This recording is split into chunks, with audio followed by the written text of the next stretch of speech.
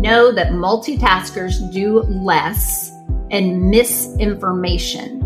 It takes time, an average of 15 minutes, to reorient to a primary task after a distraction, such as an email.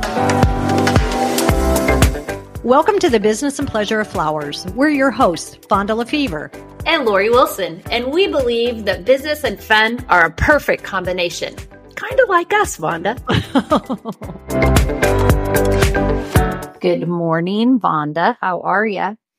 Hey, Lori, I am really good today. How are you? I'm really, really good too myself. So we're doing something kind of fun today, I think. We are. Yes, you picked out a great article to talk about, and I'm excited about it. Yeah. I'm glad you're excited. I wasn't sure if you were like, what does this have to do with flowers?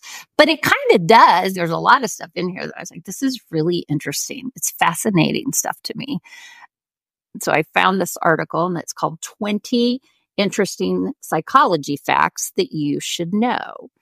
Mm-hmm. And so I sent it to you. And then this morning I was reading through it again, and I was kind of deep diving into some of them, like the research part of it. And I was like, that totally makes sense. It totally makes sense for us as people.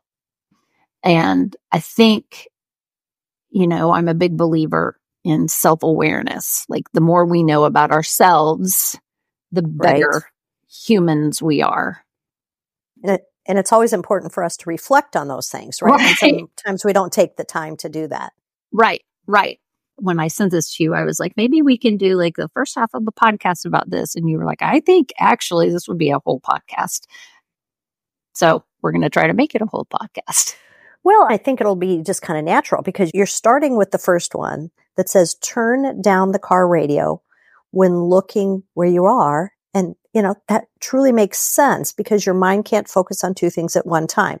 Now, when you're talking about a flower shop, we always tell the delivery driver, do not have the radio blasting when they're taking flower deliveries, right? And part of it was because, especially when you get out at a funeral home and you have this rock music going, you don't want that reflection.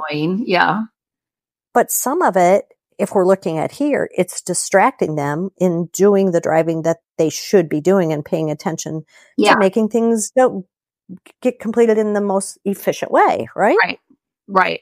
Well, and when I was reading that, turn down your car radio, when it actually makes sense when you're trying to look for directions. I always do that. But what I find interesting is, when we've been in like our all staff meetings before, our virtual all staff meetings, and I'll be talking with some of the web team that are doing a lot of like uploading of images or doing like monotonous kind of things, right? Like routine things where they're just uploading. And a couple of them, like Leslie, even Cammie, they're like, yeah, I listened to your podcast, or they're listening to music. And I'm like fascinated because there is no way in my job here in my office, I could be listening to any kind of outside noise and work at the same time. It is impossible. I either have to be 100% listening to something or 100% working. I cannot, even if the very few times I'm doing like mundane work, I can't do that, Vonda. I can't listen to a podcast while... No, I have to be on a walk or just sitting to do it because I can't either. Yeah. And so I'm actually very envious because I would be making way too many mistakes because my mind would start wandering into the imaginary world of what the podcast was talking about or what the book was or, whatever. Something would mess up either way. But a lot of what they're doing in the web team is they're following a pattern, right? So they're looking, they're checking, they're looking there. So they have an easy way to be able to check their work. Yeah. And so that kind of distracts them from the mundane. But you're like, and I, what we're doing? No way. No, no way. It was crazy, but I'm always envious of people that can do that because mine doesn't work. So I think this one was interesting. If you announce your goals to others, you're less likely to succeed. In fact, studies show that you lose motivation. And that one surprised me. It surprised me too, because I always thought it was the opposite. Like if I say it out loud, that means I'm actually going to be held accountable. I'm with you. Yeah. So I don't know. If you announce your goals to others, you're less likely to succeed. I just don't know if I agree with that one, but these are psychological facts that, whatever. So this number 3 is all you because I. Oh yeah, I totally agree with this. I thought of you.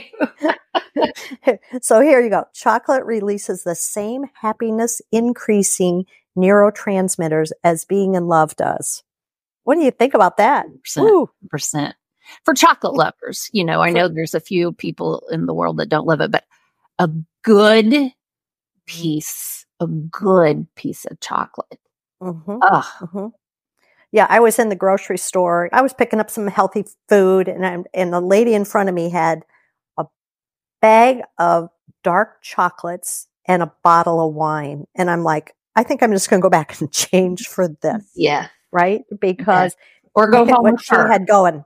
We're going, yeah. And she said, I'm just sitting out watching a movie tonight. And I'm like, because she wasn't even having anybody over. And I'm like, see, right there, the chocolate releases the same happiness increase. And there it is. All her love right there.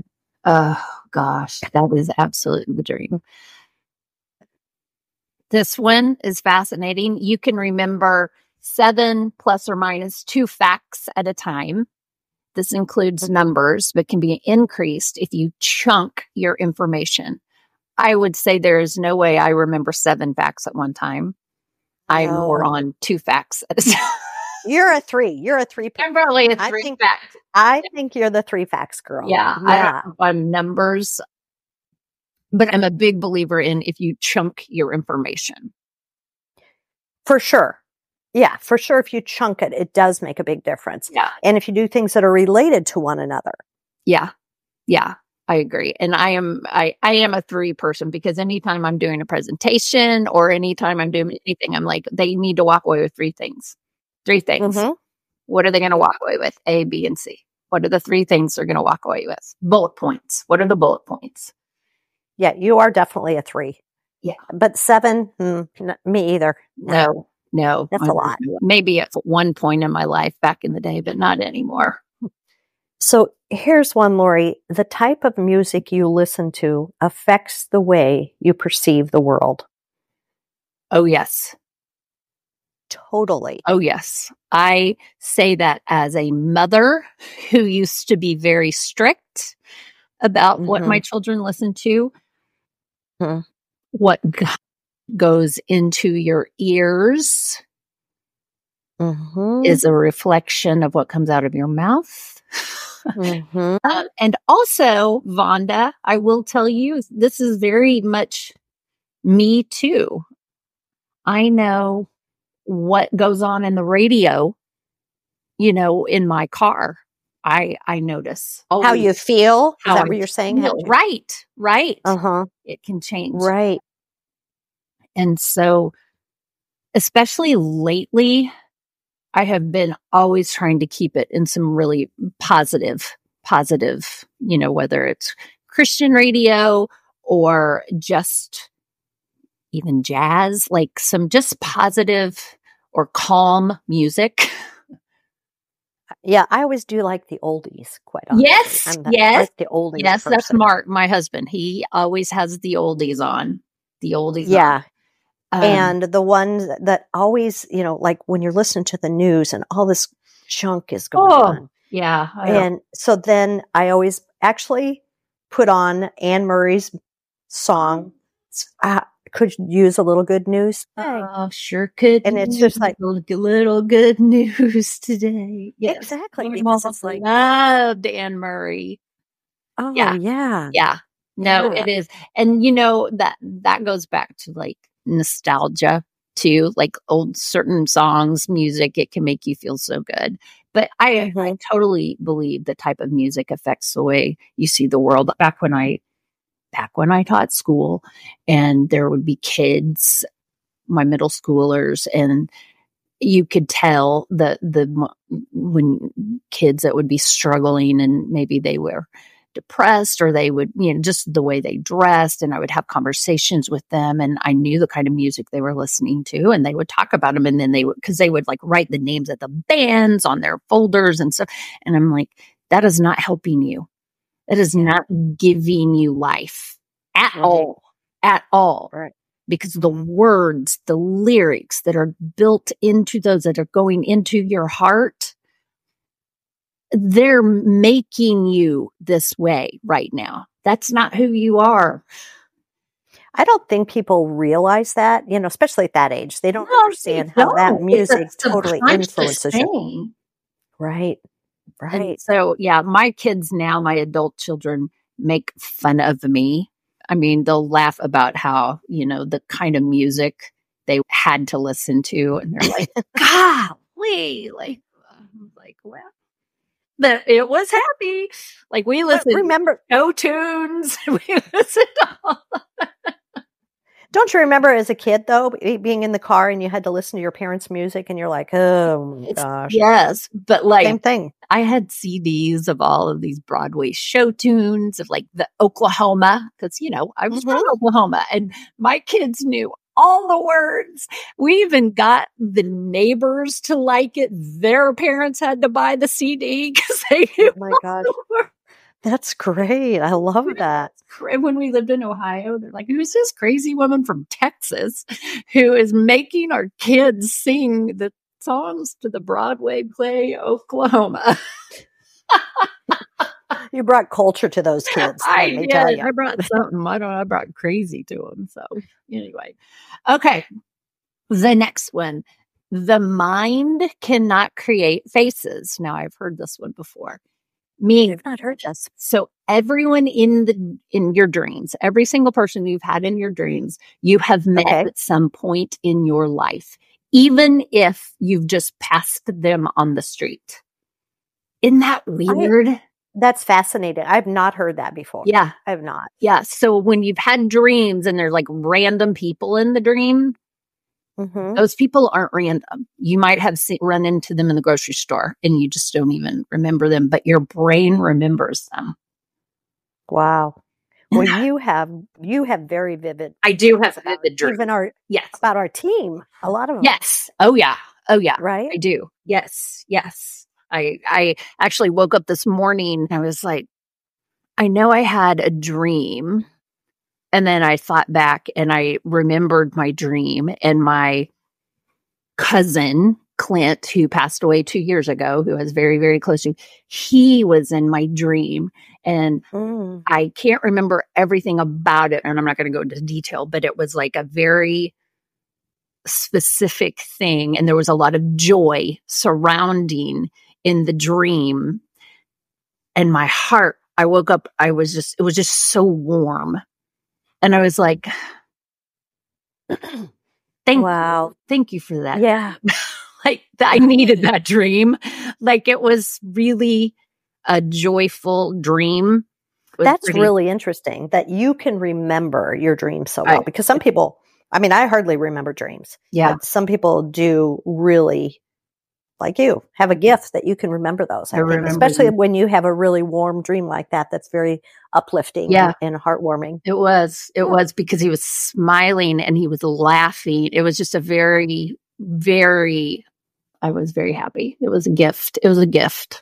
So nice. I love it.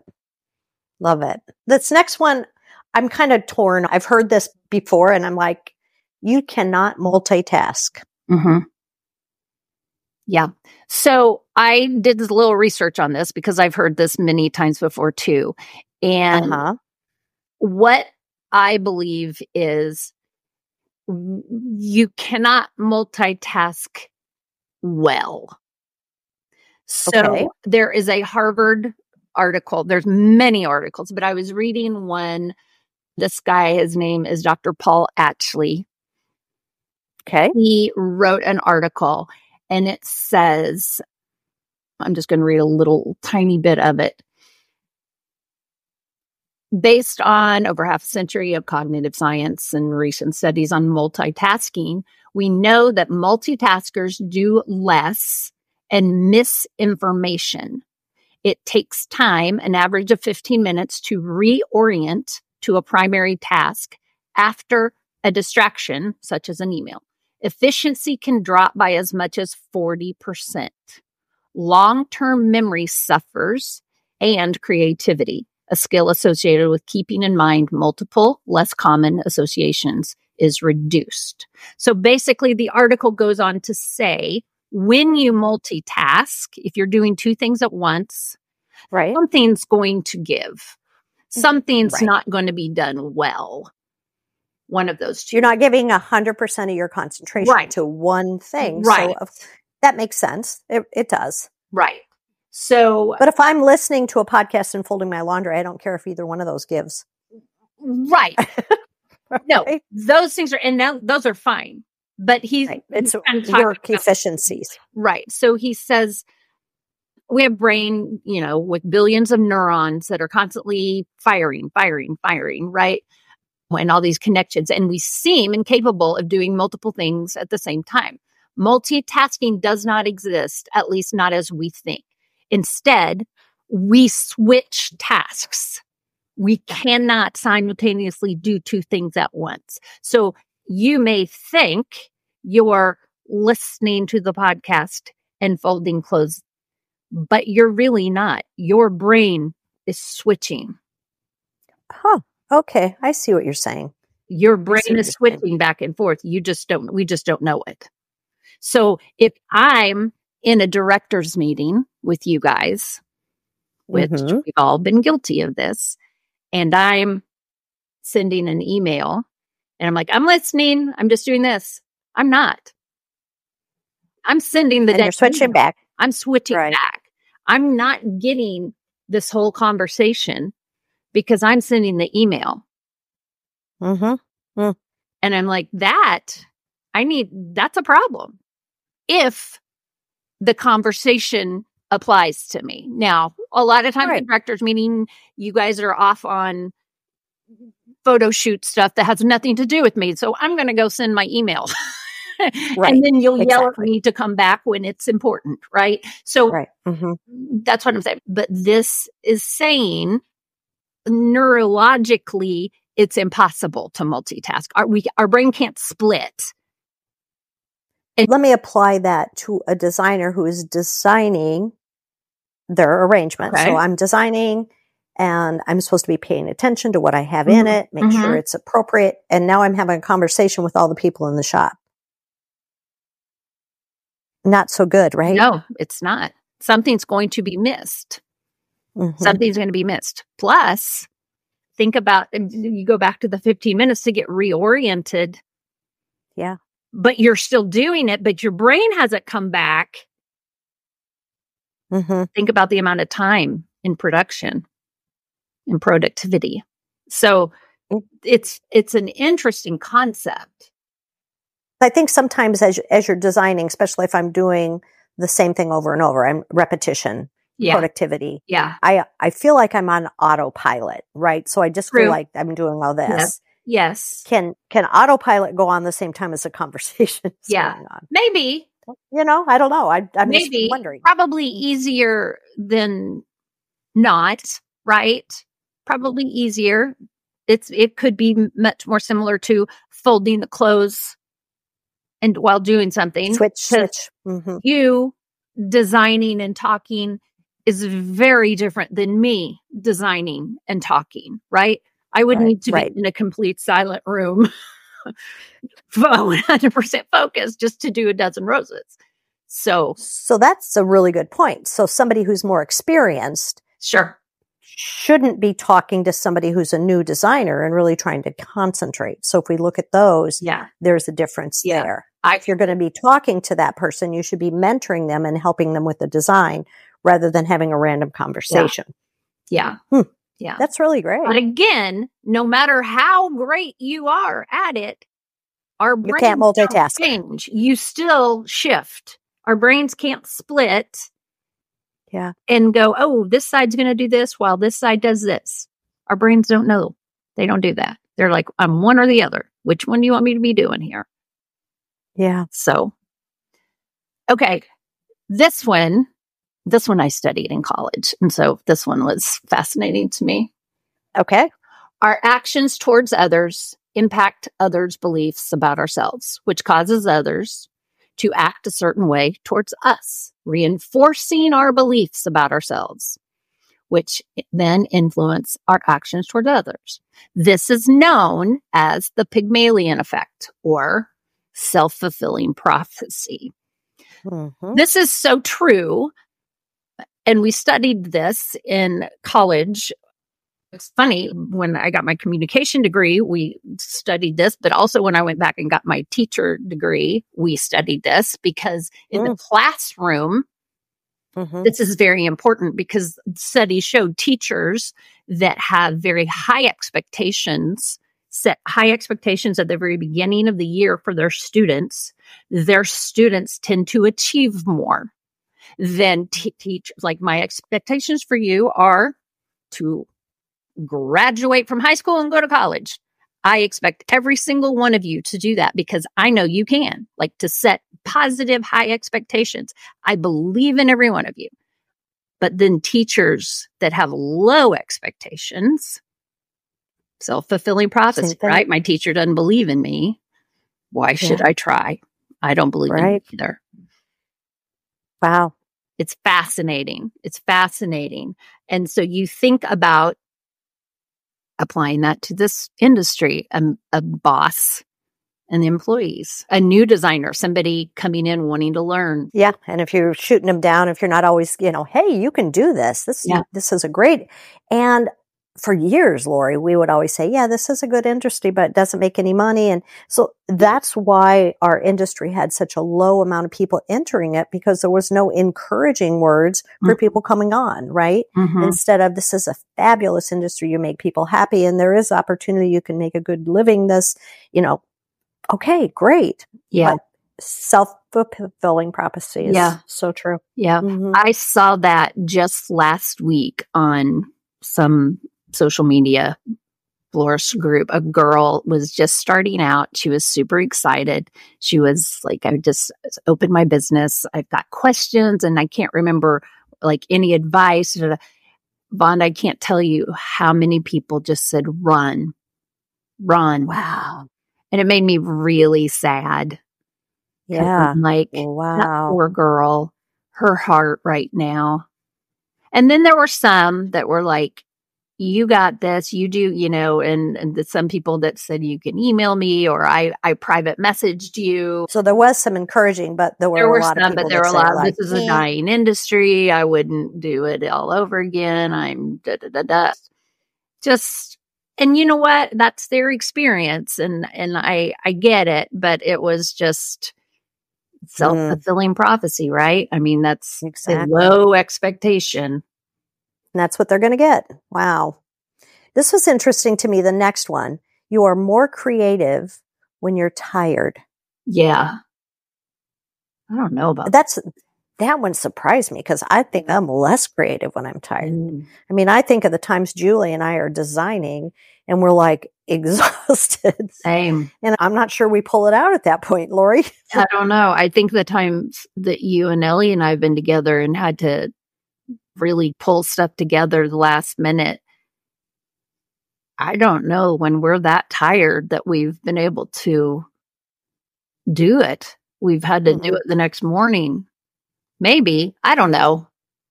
Yeah. That one's up in the air for me. Yeah. Yeah. The next one, being with positive, happy people keeps you happier. That's a no-brainer. I think that's you surround yourself with happy people, you really do have a better demeanor. Yeah. That's why I just stay away from people who are negative and negative stuff. I just can't do it. Sucks you dry. Absolutely. Feeling ignored. This was powerful to me. Feeling ignored causes the same chemical effect as that of an injury, like a physical injury. Heartbreaking. That makes you sad, doesn't it? Makes me very sad. Makes me think of all of the students in schools that are ignored, that sit alone, for recess or lunch. It just makes me sad. Sarcasm makes you smarter and more creative. And I say amen. I say amen to that. Because my entire family is sarcastic, and I have heard that before. And I think that's true. I think there's a balance. I think you can have too much sarcasm. Mm-hmm. I think the key is timing with sarcasm. I agree. One of my kids, my youngest, who I love and adore, and he knows this, sometimes he doesn't know when to stop with the sarcasm, and it goes over the line, and I'm like, enough. You should have stopped a little while ago. Yeah. Now you're just being mean. It crosses, and he's like, oh. You know what? That's true. There is a fine line between. There's a fine line where it's from funny to just mean. Mm-hmm. And that's not funny anymore. People who identify, people that can get sarcasm well, like they can pick up on it quickly, tend to be able to read other people easily. And I 100% agree with that, because I can pick up on it very quickly. My really, really good friend, I'm not going to mention her name, but I love her dearly, has zero sarcasm filter. She doesn't understand sarcasm. Like, we have to explain it to her, and it's never fun. It gets so lost on her that by the time you explain it, you're like, this is just not. It's just not. But this is so true, because you're just telling me about the sarcasm, and you read people more easily, and you are really good at reading people. Yeah. And you grew up with all that sarcasm. I did. My family, my whole family's. I lived in the land of sarcasm my whole life. Just everybody just is just, that's just how we roll. All right. What's the next one, Vonda? Well, the next one, people who can delay their gratification are more likely to succeed in life. So instead of instant gratification, right? Yeah. I think that's what it's like. You get instant gratification. If you can delay that and act on that at a different time, then yes, you're more likely to succeed. Yes. And you can look at that monetarily even, right? So, here you've got all this, and it's like, ooh, okay, and now I'm going to go spend it and go on a cruise, and I'm going to do this instead of wait. To me, that's what kind of spoke to me on that one. Yeah. I thought of like your kids, when you're raising your kids and you say, hey, you have to do all your chores, or, if you do this, then you get this. Mm-hmm. So they have to work towards this, and this is the reward. And that worked really well for my first two children. Mm-hmm. My youngest child was more, he really felt he wanted the reward first, then he was going to do the job. And it was a constant struggle, because he needed that first. He never got it first, but he always fought to get it first. He didn't understand why he didn't get the reward first. And this is him. And he has been my latest bloomer. He's a great kid. Don't get me wrong. Yeah. You know that. Right. Great kid. But it's something in him that is like, and he just needs that instant gratification. Then I'm like, no, you have to work towards that and then get the reward. It's so much sweeter. But you have had to teach him that. A lot of families, kids never get that. They want it now, and then they'll maybe do what they're supposed to, maybe not. Yeah, and it's been hard. I keep telling him, it's like, you have been such hard work.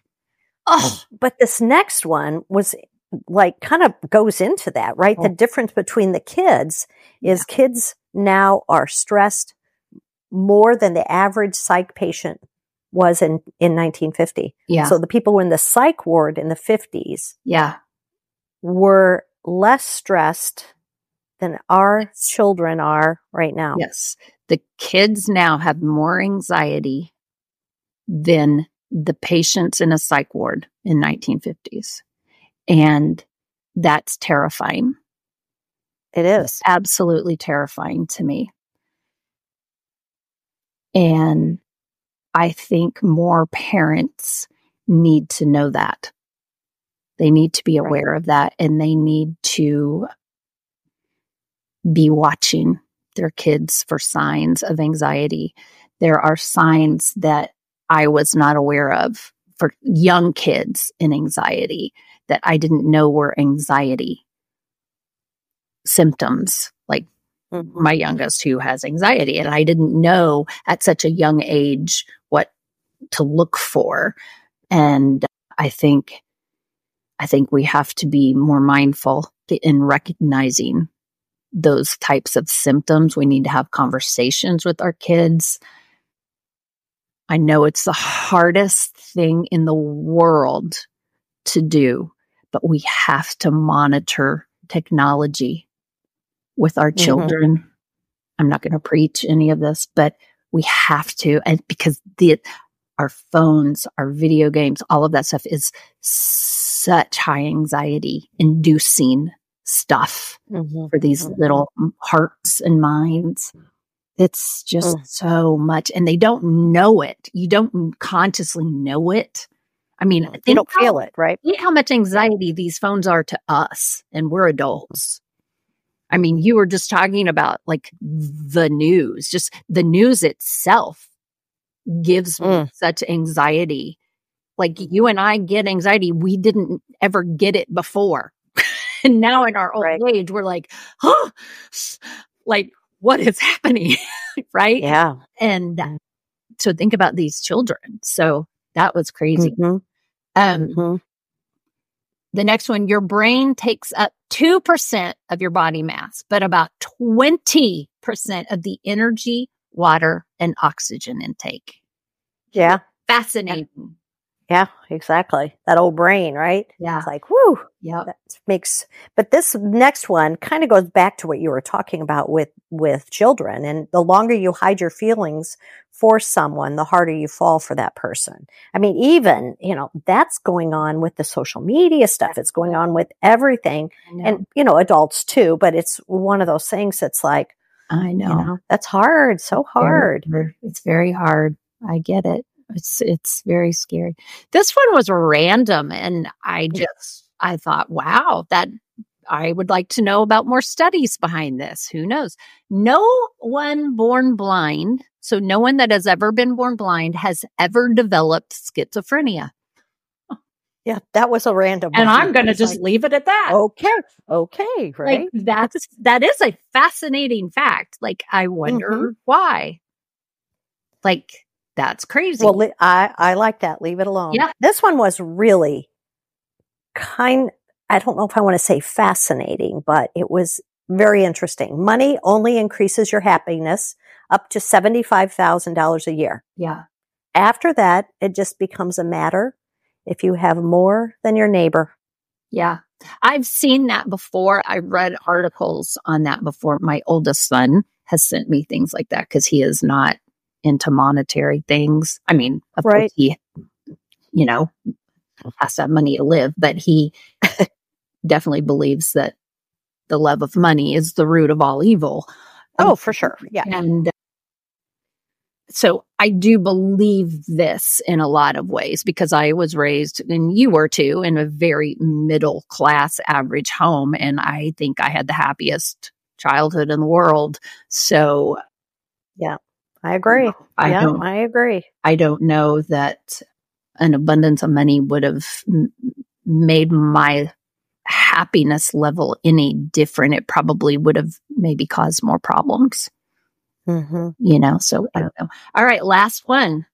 This is true because I know in college this is true. People who oversleep crave more sleep. It's kind of like that circle, right? Yeah. That's like the more you sleep, the more you want to sleep. And I believe that. I think that's like you get yourself stuck. Well, I think when you're in college, you're up late. Well, so true. That's why you're oversleeping. You have no sleep It's a habits. cycle. It's Yeah, a cycle. I think It's a that cycle. probably was the problem there. Yeah. People who oversleep Sleep. constantly crave more sleep. So there's probably some psychological reasons for that too. So anyway, I don't know. I think this was fun. This was interesting. I hope everybody else enjoyed it and you took something away, maybe 3 bullet points, maybe walked away with 3 bullet points of the interesting psychology facts that every person should know. Thank you, Lori, for finding this and sharing it with us. It's my pleasure, Vonda. Thank you so much for listening to our podcast. We hope you enjoyed spending time with us because we enjoy spending time with you. If you did, make sure you hit that subscribe button or add the Business and Pleasure of Flowers to your Google morning routine or your flash briefing on Alexa. We look forward to seeing you next week. So please come back and join us and discover how a bit of knowledge and one small change in your mindset can take you to new levels in your life and business.